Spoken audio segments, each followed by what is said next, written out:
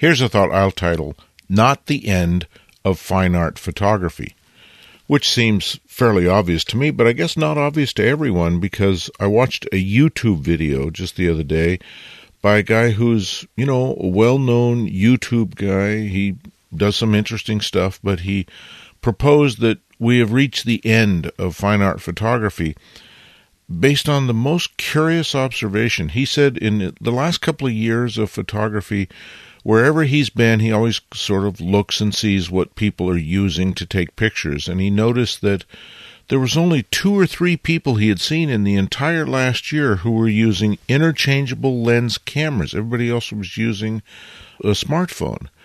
And he's concluded as a result of that is the end of fine art photography as we know it.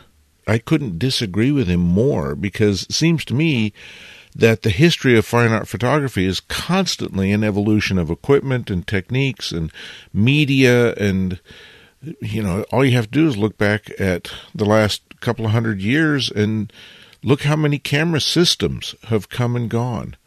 There was a time not long ago where lots and lots and lots of fine art photographers were using view cameras. I don't see view cameras out there anymore, but that doesn't mean it's the death of fine art photography.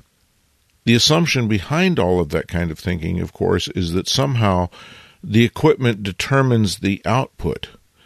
And it doesn't. The equipment influences the output. I don't think any of us would argue with that. But isn't it the artist? Isn't it the photographer who determines what the final output is going to be and how the equipment is used? And I remember, 20 years ago, I went to a workshop in which people were taking Polaroid SX70 images and then sort of manipulating them and distorting them by writing on them with the tine of a fork and drawing lines and things. That was pretty creative use of something that was, I think, never intended to be a fine art photographic medium, but there was some really beautiful work done.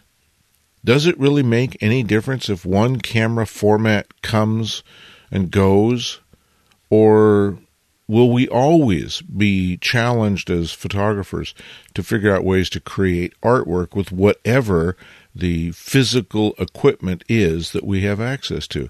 Today we have this incredible medium with digital photography and Photoshop and all the rest of that. So it seems pretty easy for us to say that we live at a great time to be a fine art photographer. But I was also a photographer in the 70s, 80s, and 90s before digital photography ruled the roost and before Photoshop was the de rigueur of photo processing.